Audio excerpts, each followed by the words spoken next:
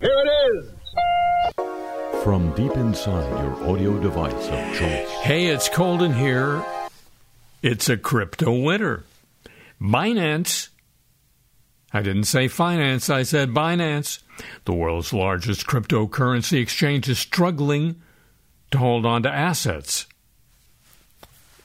In the wake of the collapse of rival FTX, the handiwork of Sam Bankman-Fried, investors have been pulling their crypto in recent weeks, according to Forbes, despite assurance from Binance's CEO Changpeng Zhao that the situation had stabilized. Outflows are accelerating. Customers, a week ago, withdrew a net $360 million, according to crypto data.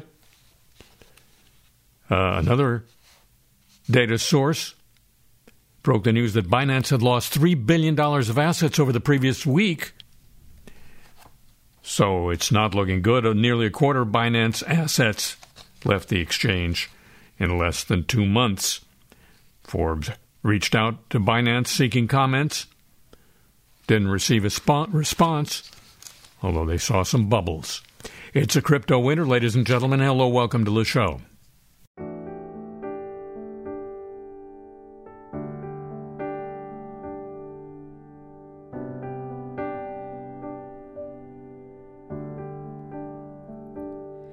I slept last night in a good hotel. I went shopping today for June.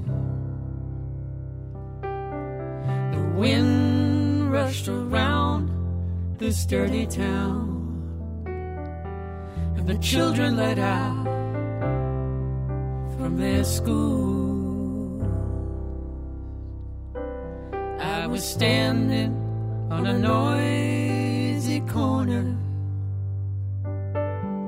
waiting for the walking green.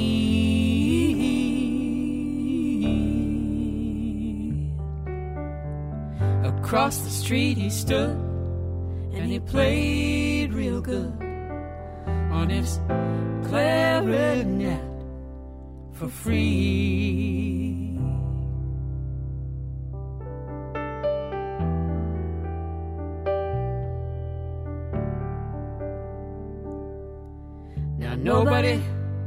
Nobody stopped to hear him, though he played so sweet and so high.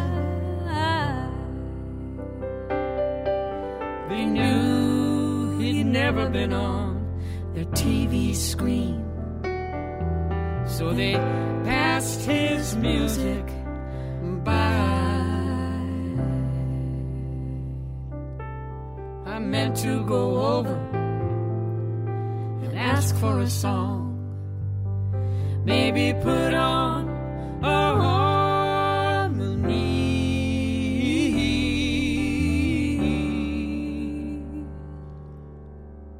I could still hear his refrain as the signal changed. He was just playing real good for free.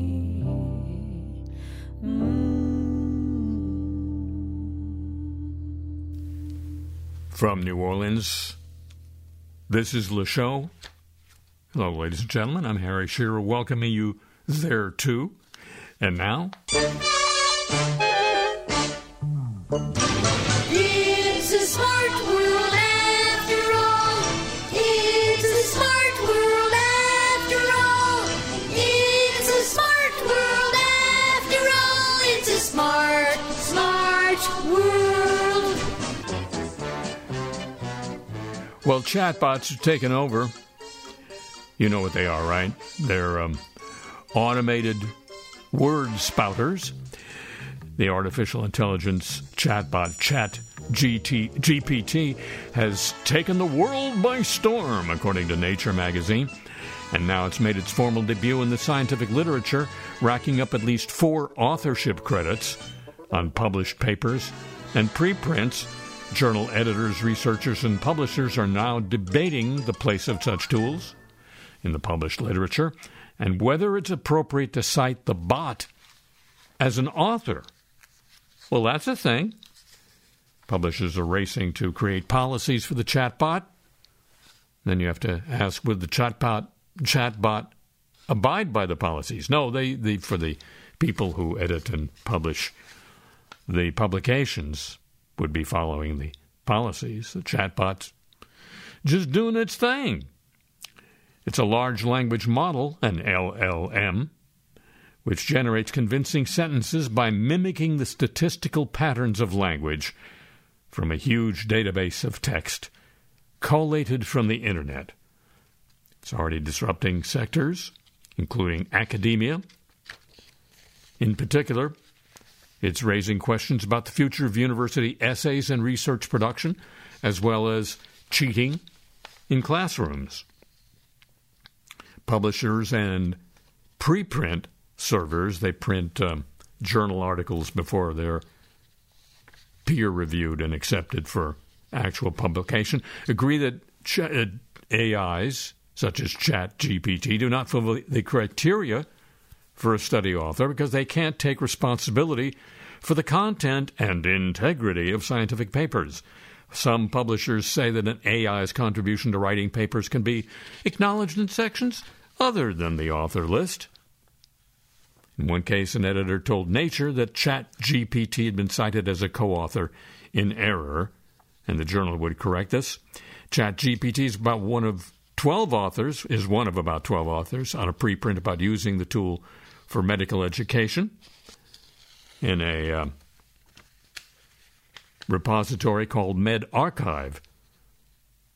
The team behind it is discussing whether it's appropriate to use and credit AI tools when writing studies. We need to distinguish the formal role of an author of a scholarly manuscript from the more general notion of an author as the writer of a document, says the head of medRxiv. Authors take on legal responsibility for their work, he says, so only people should be listed. I think that's fair. There's got to be some role for people. An editorial in the journal Nurse Education and Practice this month credits the AI as a co-author, alongside Siobhan O'Connor, a health technology researcher at the University of Manchester in the UK. Roger Watson, the journal's editor-in-chief, says this credit slipped through an error and will soon be corrected. That was an oversight on my part, he says, because editorials go through a different management system from research papers. Well, of course they do. And Alex Zakharonkov, chief executive of Insilico Medicine, an AI-powered drug discovery company in Hong Kong, credited ChatGPT as a co-author of an article in the journal Oncoscience last month. He says his company has published more than 80 papers produced by generative AI tools. Generative meaning they create either text or images. The editors-in-chief of Nature and Science say ChatGPT doesn't meet the standard for authorship, and attribution of authorship carries with it accountability for the work, which cannot be effectively applied to large language models, says Magdalena Skipper, editor-in-chief of Nature in London. We would not allow AI to be listed as an author on a paper we published, and a use of AI-generated text without proper citation could be considered plagiarism. That's the comment from Holden Thorpe, editor-in-chief of the Science family of journals in Washington, D.C. It's a family. And that does raise the question of whether bots that create new images based on already existing artwork are engaging in plagiarism, but that's a question for another time. Meanwhile, also news of the smart world, a 2016 video that Tesla used to promote its self-driving technology was staged to show capabilities like stopping at a red light and accelerating at a green light that the system did not have. This is Reuters quoting testimony by a senior engineer, not a junior engineer. The video, which remains archived on Tesla's website, was released in October of 2016 and was promoted on Twitter by Elon Musk as evidence that, quote, Tesla drives itself, unquote, Elon Musk in 2016. But the Model X was not driving itself with technology Tesla had deployed. That's the word from Ashok Eluswamy, director of Autopilot software at Tesla. He's saying it in a transcript of a July deposition taken as evidence in a lawsuit against Tesla for a 2018 fatal crash involving a former Tesla engineer. The previously unreported testimony by Eluswamy represents the first time a Tesla employee has confirmed and detailed how the video was produced. The video itself carries a tagline saying, "The person in the driver's seat is only there for legal reasons. He is not doing anything. The car is driving itself," unquote. Eluswamy said Tesla's Autopilot team set out to engineer and record a demonstration of the system's capabilities at Musk's request. Eluswamy, Musk, and Tesla did not respond to Reuters' request for comment. However, the company has warned drivers they must keep their hands on the wheel and maintain control of their vehicles while using, quote, Autopilot, unquote. Its features do not make the vehicle autonomous, the company says on its website. To create the video, the Tesla used 3D mapping on a predetermined course from a house in Menlo Park, California, to Tesla's then HQ in Palo Alto. Drivers intervened to take control in test runs when trying to show the Model X could park itself with no driver. A test car crashed into a fence in Tesla's parking lot. Quote, the intent of the video was not to accurately portray what was available for customers in 2016. It was to portray what was possible to build into the system, Eluswamy testified. When Tesla released the video, Musk tweeted, quote, Tesla drives itself, no human input at all, through urban streets to highway to streets, then finds a parking spot, unquote, Elon Musk. Tesla faces lawsuits and regulatory scrutiny over its driver assistance systems. New York Times in 2021 reported that Tesla engineers had created the video to promote Autopilot without disclosing the route had been mapped in advance or that a car had crashed in trying to complete the shoot, citing anonymous sources. When asked if the 2016 video showed the performance of the Tesla Autopilot system available in a production car at the time, Eluswamy said, it does not. His deposition occurred in a lawsuit against Tesla over a 2018 crash in Mountain View that killed engineer Walter Huang. The lawyer who represents Wang's widow told Reuters it was obviously misleading to feature that video without any disclaimer or asterisk. The asterisk would have been good. The asterisk would also be a good name for a model of the car. You'll feel like it's driving when you're sitting in an asterisk. The fatal crash was likely caused by Wang's distraction and the limitations of Autopilot. Eluswamy said drivers could fool the system, making a Tesla system believe they were paying attention based on feedback from the steering wheel when they weren't. But he said he saw no safety issue with Autopilot if drivers were paying attention. Auto drivers, I guess. And finally, in news of a smart world, an Australian personal trainer's Apple Watch inadvertently summoned 15 police to a suspected shooting that wasn't. This is from the British tech journal, The Register. Sydney man like Florida man, but from Sydney, Jamie Elaine, was running a boxing class with a client punching away at pads on his hands. As the client pounded the pads, sufficient force was imparted to activate Apple's Siri voice assistant due to the pressure of his wrist against the watch.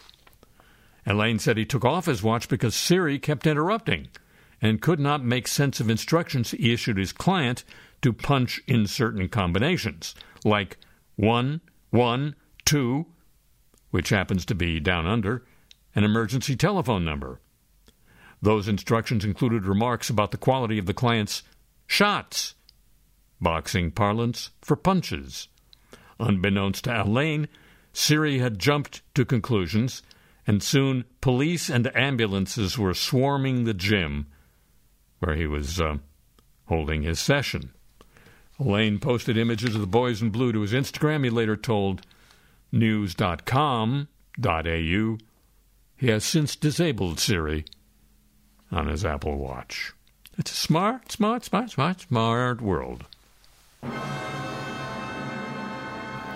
Now news of the godly. Deadline Rome. The Vatican has ordered a prominent French priest who advised the Vatican for years on matters of sex and homosexuality to cease his psychotherapy practice. This follows allegations that he sexually abused men in his care. It's from the AP. But the Vatican didn't defrock or otherwise sanction the Reverend Tony Anatrella, this despite several well-documented complaints against him, in further evidence of the Holy See's reluctance to punish priests who abuse adults with the harshest measures. And this, especially when the crimes occurred a long time ago. French and Catholic media over the years have reported claims by several men and seminarians who were sent to Anatrella because they exhibited homosexual tendencies, only to then be allegedly subjected to sexualized therapy with him. Anatrella had been considered one of the Catholic Church's foremost experts on homosexuality and had served as a consulting member of the Vatican's family and health offices. Church teaching considers homosexual acts to be intrinsically disordered, and the Vatican in 2005 issued a policy aimed at keeping men with so-called deep-seated homosexual tendencies from becoming priests. In a statement this week, the Paris Archdiocese noted that the French justice system hadn't prosecuted Anatrella criminally because the allegations against him exceeded, say it with me now, the statute of limitations. The statement said the Vatican's dicastery, ouch, sounds painful, for the doctrine of the faith which handles abuse cases issued one measure against Anatrella after a church trial initiated in 2016 to immediately renounce all professional activities as a therapist. Additionally, the Paris Archdiocese formally asked Anatrella to cease all publications. He is the author of over a dozen books on gender studies, marriage, and family life. It forbade him from hearing confession and asked him to lead a reserved life of prayer. The request was merely a warning under the penalty of canonical sanctions, suggesting even the Archdiocese was unwilling or unable to impose harsher penalties on him.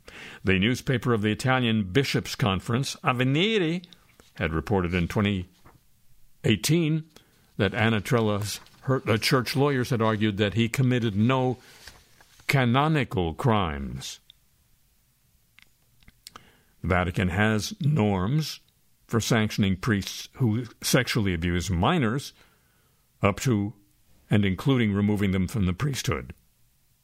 And the Vatican regularly waives the statute of limitations for cases involving abuse of minors. But the Vatican's in-house legal code has only recently begun to recognize abuses against adults and the abuses of authority and spiritual abuses that often accompany some such crimes. Meanwhile, the Archbishop of Canterbury will not personally use proposed new prayers to bless same-sex couples, the Church of England said this week. It wants to offer blessings to gay couples, but would not allow priests to marry them. The Archbishop, Justin Welby, said he celebrates the change but has a, quote, responsibility for the whole communion, unquote. Church also, at the same time, issued a formal apology for the, quote, shameful times it had rejected or excluded LGBTQI plus people. In contrast to Archbishop Welby's stance, the Archbishop of York says he will offer the prayers which he believes puts the church in a better place. He became tearful as he made his statement. Easy there, Archbishop. Earlier this week, bishops told the BBC the church would not change a teaching to allow priests to marry same-sex couples, but that it will offer, quote, prayers of dedication, thanksgiving, or God's blessing, unquote, to gay couples following a civil marriage or partnership. Their proposal will be debated at the church equivalent of Parliament, the General Synod, next month. Same-sex marriage has been legal in England and Wales for more than a decade, but when the law changed, the church, which is the established church in Great Britain, did not alter its teaching. Archbishop Welby told a press conference this week he would continue to pray for all those who come seeking prayer and to pray with love, including those who are gay, straight, or who had worries about their relationships. But I will, while being extremely joyfully celebratory of these new resources, I will not personally use them in order to compromise pastoral care. The Archbishop of York says I'm really pleased it's changing for my gay friends, although he acknowledges the change is not enough for some people. I wasn't expecting, he says, to get emotional, but I am, because I think it puts the Church of England in a better place. Asked if he will offer blessings, unlike Archbishop Welby, he said, yes, I will. I completely support and understand Archbishop Justin's position, but his position is different from mine. News to the godly.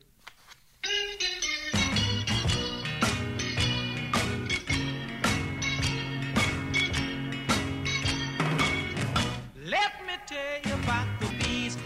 Now let me tell you about the bees. Tests currently used to assess the safety of insecticides are inadequate. Bees may potentially be affected more than previously thought. This is from the UK Press Association. Researchers from Queen Mary University of London, QMule, found that bees have different versions of a nerve cell receptor that is targeted by insecticides. The experts said their findings, published in the journal Molecular Ecology. Tom? Molecular Ecology. Very close. Suggest it may be impossible to accurately predict the impacts of insecticide exposure on bees. Angela Witwicka, lead author of the study and a researcher at KMUL, said, we already knew the insecticides can harm beneficial pollinators by affecting their behavior, their memory, their dexterity, their immunity, and their ability to reproduce. We now also know why insecticide can harm pollinators in so many different ways, unquote. The most commonly used insecticides, which include neonicotinoids, target a nerve cell receptor known as a nicotinic acetylcholine receptor. I'd like to receive some of that. These receptors are essential for the transmission of signals between nerve cells. Experts say insecticide safety evaluations have not taken into account that bees may have different versions of these receptors in different parts of the body. This shows that all parts of a bee could be affected by insecticide exposure, according to the researchers. The team also found that in different tissues, this receptor is made using different components. Well, you use what you got. The researchers said major differences are also seen between bees of different ages and between species. Professor Yannick Worm who was also lead author of the study, said, quote, previous work showed that receptor composition affects susceptibility to the insecticides. He continues, we now found that receptor composition varies between tissues and between species, given the variation we see in the neural receptor. Any conclusion about safety is premature. The testing process is too crude as is, unquote. Matt Shardlow, chief executive of the Bug Life charity, not involved in the study, said despite the huge negative impact on wild pollinator caused by neonicotinoid pesticides, the lessons have not been learnt. That's how you know he's a Brit. And the pesticide approval processes have not been improved. This research underlines the importance of testing the impacts of pesticides on a range of bee species and life stages before chemicals that can cause huge damage to nature are released into the environment. Told you about bees.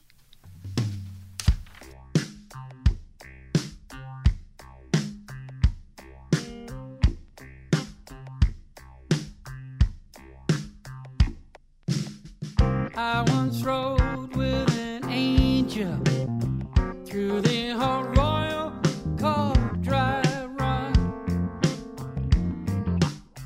until one day she made it clear that I could never be the one. And then she met the outlaw Rodriguez. It was then that her heart took flight. Well, I would sell my soul if I could only be Rodriguez. Just one night in the course of time, I married, decided to settle down. I was getting too old to chase that dream and way too tired to kick around.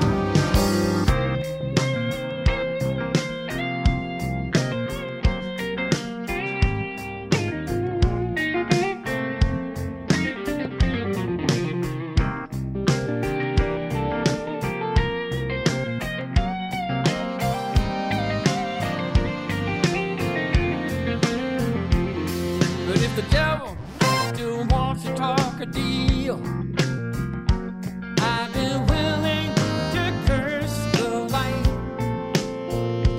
Yes, I'd sell my soul if I could only be Rodriguez. Still, I'd sell my soul if I could only be Rodriguez. Just one night. From New Orleans, this is Le Show.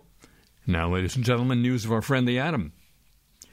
The head of the United Nations nuclear watchdog says this week he was worried that the world was becoming complacent about the considerable dangers posed by the Russian-controlled Zaporizhia atomic plant in Ukraine. Russian forces captured the plant, Europe's largest, last March. It has repeatedly come under fire as the plant in recent months, raising fears of, a nuclear disaster or something. Rafael Grossi, Director General of the International Atomic Energy Agency, is working to set up a safe zone around the facility, which would be nice, Rafael Grossi says. Speaking to reporters in Kyiv, he said a nuclear accident could happen any day, and reiterated the situation at the plant was, quote, very precarious. I worry this is becoming routine. The people may believe that nothing has happened so far, so is the Director General of the IAEA crying wolf, he said when addressing reporters during his visit to Ukraine. An accident, can happen any time, and my duty is to do everything I can to prevent that from happening. The IAEA says it has a permanent presence of up to 4 experts at Zaporizhia. I guess that means some of them get to leave occasionally. Coffee in Romania, perhaps. Dateline Tokyo, the head of a UN nuclear agency task force assessing the safety of Japan's plan to release treated radioactive water from the wrecked Fuke plant into the sea, said this week Japanese regulators have shown their commitment to comply with international safety standards. International concern over the plan has been widening. Last week, the head of the 18-nation Pacific Island Forum, which includes Euro-Australia, Euro-New Zealand, and other island nations, expressed concern about any impact of radiation from the water on the livelihoods of people in the region, a region which suffered in the not-so-distant past from atomic bomb tests, and urged Japan, did the head of the Pacific Island Forum, to suspend the plan. Quote, Forum Secretary General Henry Puna, the region is steadfast in its position that there should be no discharge until all parties verify through scientific means that such a discharge is safe. Unquote. The U.S. National Association of Marine Laboratories, more than 100 labs, also expressed opposition to the plan, saying there was a lack of adequate and accurate scientific data supporting Japan's assertion of safety. Gustavo Caruso, the head of the International Atomic Energy Agency Task Force, said his team visited the damaged Fuke plant this week, witnessed the first of a series of inspections by the Japanese Nuclear Regulation Authority before it gives its final go-ahead for the release of the tainted water. He said officials from the authority addressed all questions raised by the task force, showed their commitment to following safety standards. Japan's government says the release is likely to begin sometime in the spring or summer and continue for decades. Decades of tritium-tainted water being dumped into the Pacific. At the request of Japan, the IAEA is reviewing whether the reparations for the discharge, I think they mean the preparations, comply with international standards.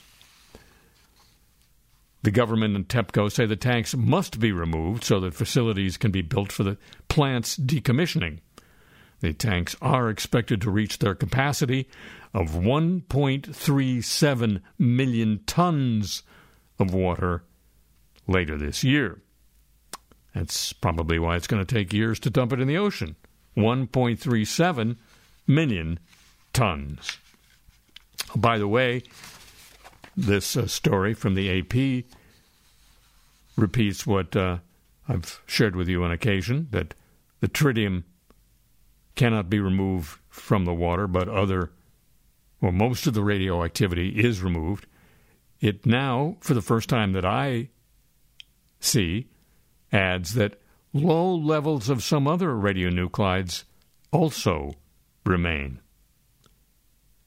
Doesn't say what they are or will be.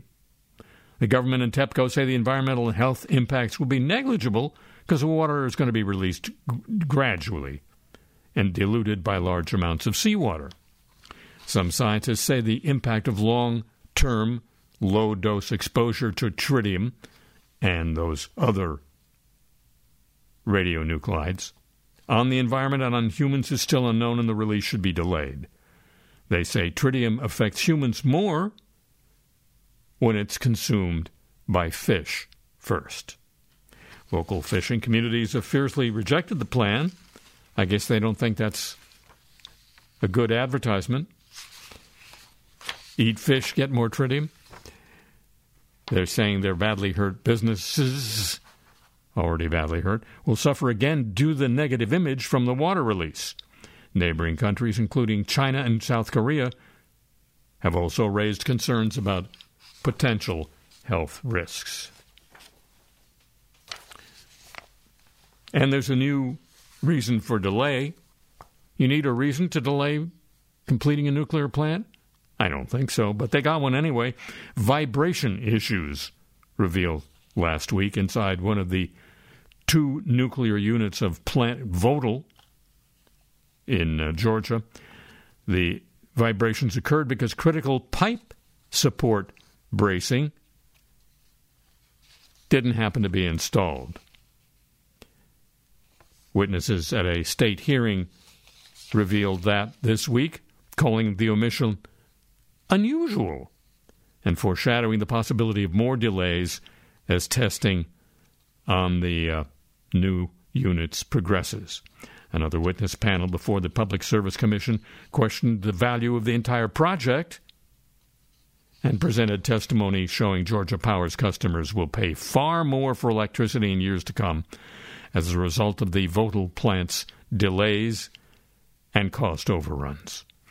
Last Friday, federal regulators at the NRC, the Nuclear Regulatory Commission, echoed the company's, Georgia Power's, assessment that the problem was not a danger to the public.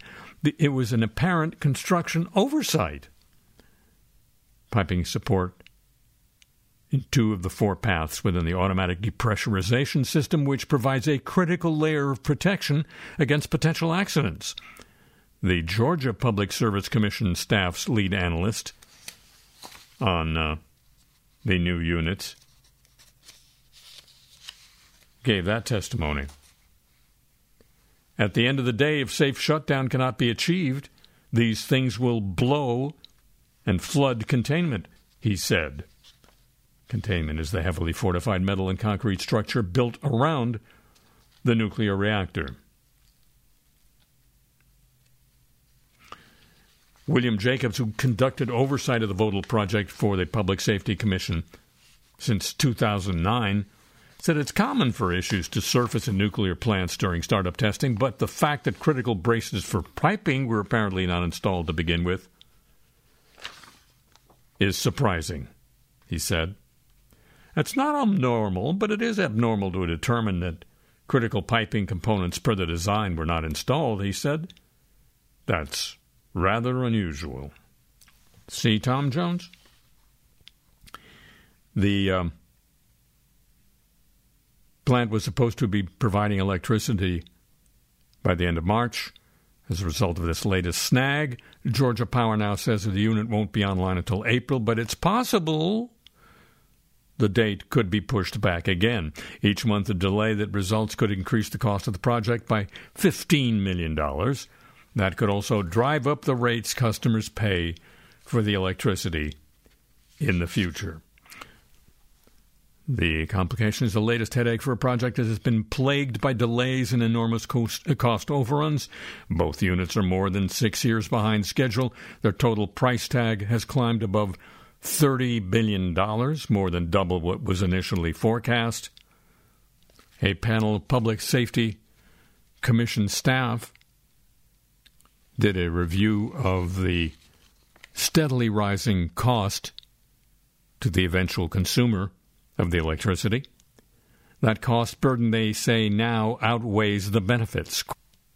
The cost increases have significantly reduced the economic benefit of the units on a cost-to-complete basis and have completely eliminated any benefit on a life cycle cost basis, they concluded. Clean, cheap, safe. Too cheap to meter, our friend the atom. And now news of the Olympic movement.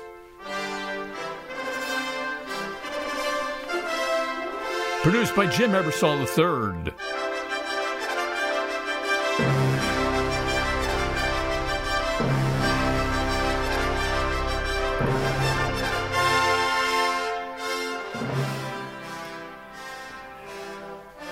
An army of not authorized immigrant workers is preparing next year's Olympic Games in Paris. It's being put together with the help of illegal workers. It's becoming a source of political and social tension in France. One Malian immigrant worked 8 to 11-hour shifts for 80 euros a day. Overtime was never paid, said one. about his situation. I accept it because I know my situation. If you don't have papers, you do all the hard work, all the crappy jobs, you have no choice. Everyone knows what's going on, but nobody talks about it. Another Malian worker talking about it said, all these beautiful stadiums are built by poor people who are exploited. It's always 80% immigrants who do the work. You see Malians, Portuguese, Turks, and the French, he added, in the offices. Well, that's the way it was at the World Cup. Why should the Olympics be any different? And the lack of air conditioning in the rooms of the athletes' villages for the 2024 Olympics is raising concerns from some federations and athletes. The village will accommodate nearly 14,000 athletes and staff members in July and August of 2024. Games organizers have promised the event will be carbon neutral. The village will be converted into housing after the games, said the head of Solideo, which is constructing the Olympic buildings and employing the illegal immigrants. Quote, we're building rooms where it'll be 6 degrees cooler than the outside temperature during the summer, he told the news conference. If the local organizing committee later demands air conditioning, there will be air conditioning, he said, while cautioning that would affect the carbon footprint. He says, it's a question for society. Do we collectively accept being at 6 degrees Celsius less and having an excellent carbon footprint, or do we say it's not okay and we're ready to downgrade the carbon footprint? That's 11 degrees Fahrenheit.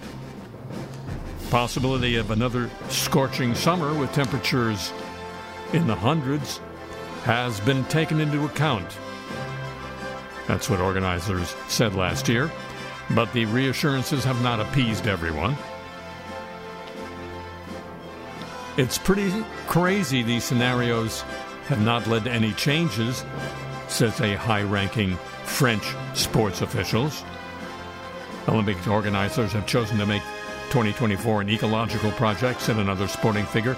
But in the event of a heat wave, the well-being of the athletes is not taken into account, unquote. Some sports federations are already looking for solutions, including finding accommodations elsewhere. If they continue like this, they will empty the village, he added. And they're thinking of using floor fans because it's a movement. And we all need one every day.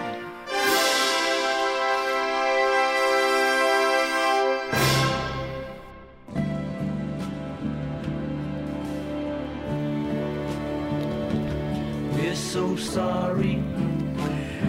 The University of Pittsburgh Medical Center and their health plan apologized this week for a glitch that sent dozens of marketing emails to many customers late this week. Social media was ablaze, according to the Pittsburgh Business Times.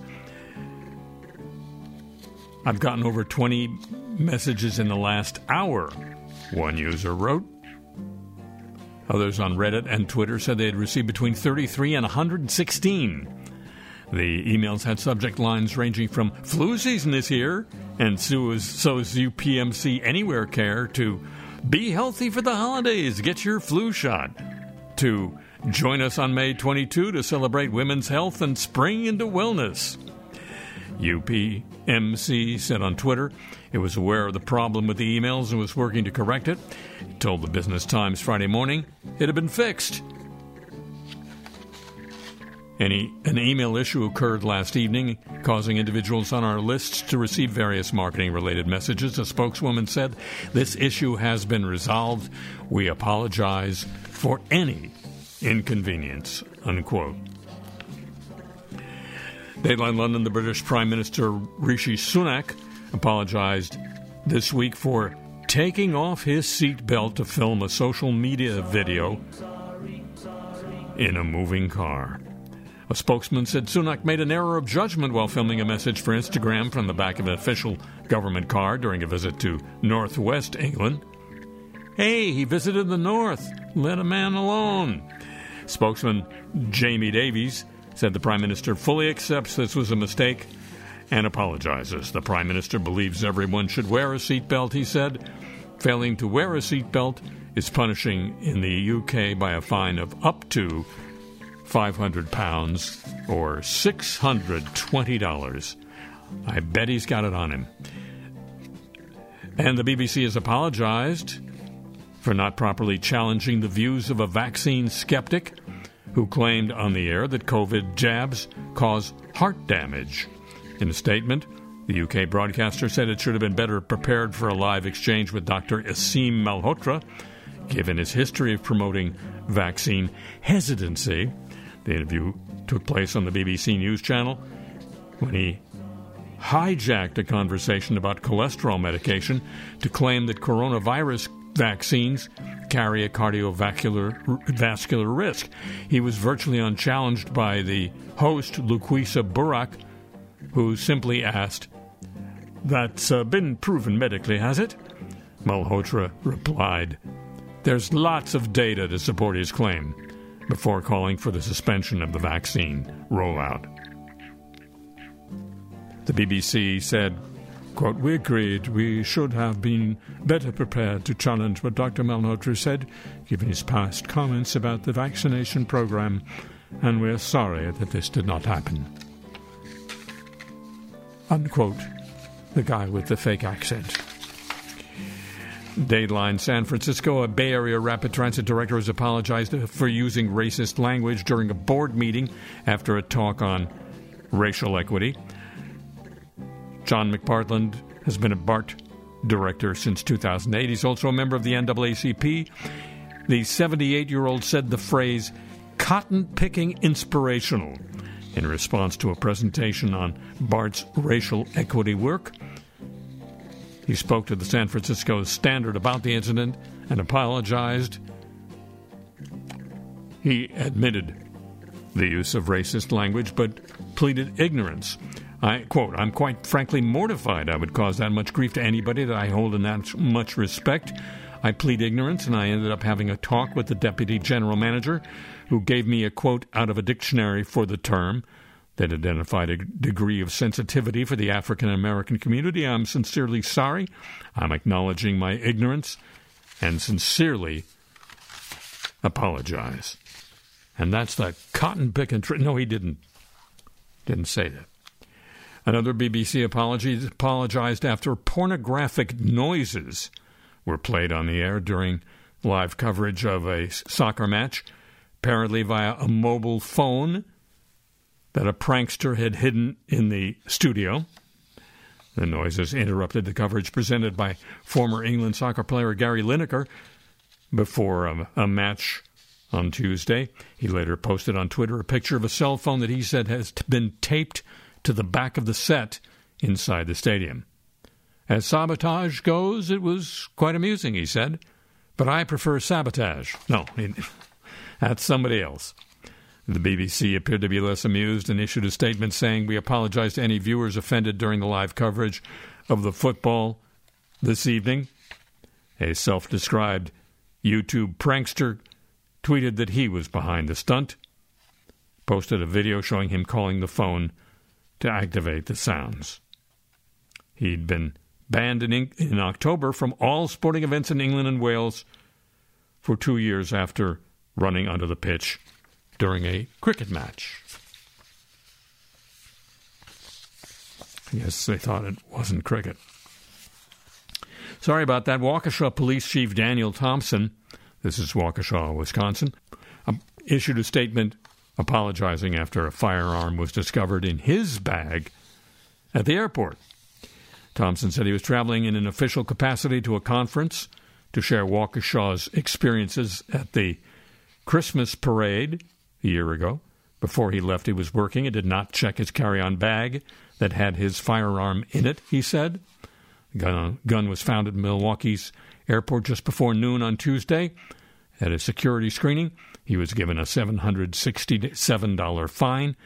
He said he explained to authorities his lapse in judgment when it came to double-checking his bags that he usually carries for work. I cooperated with their internal review of the incident. I'm embarrassed in the situation and hold myself responsible. I believe in accountability and will be held accountable for the situation.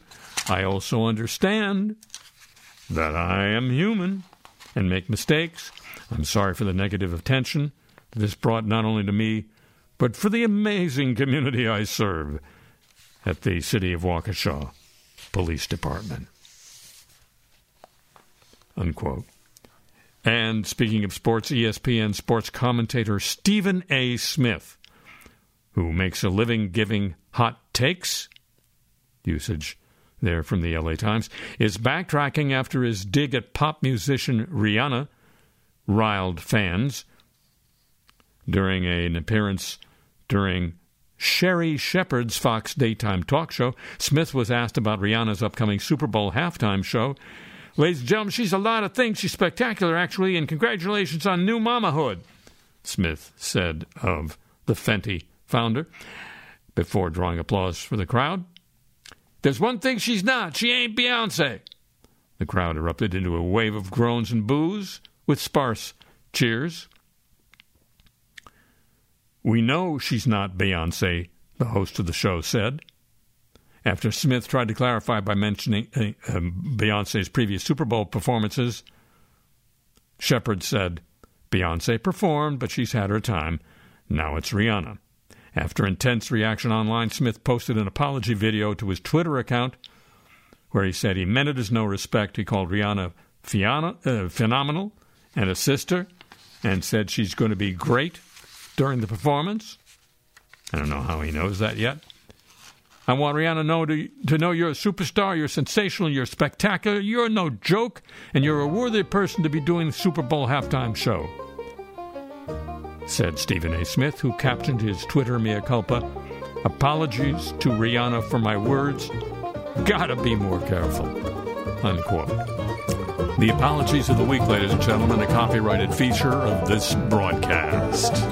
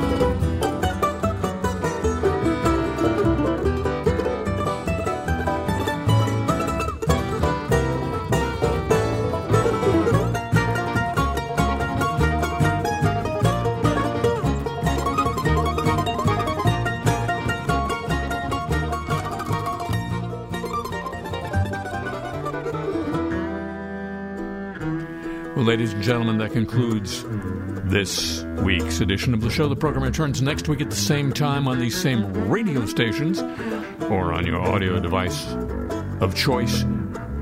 Whenever you want it, just call me. I'll come over and do it for you. And it would be just like not doing that if you'd agreed to join with me then. Would you already? Thank you very much. Tip of the show chapeau to the San Diego desk, to Pam Halstead, and to Thomas Walsh at WWNO New Orleans for help with today's program. And boy, did it need it. The email address for this program still exists. It leads you to harryshearer.com. Whole lot of stuff there, including the playlist for these shows and your chance to get Cause I Talk t-shirts. Ask your dad.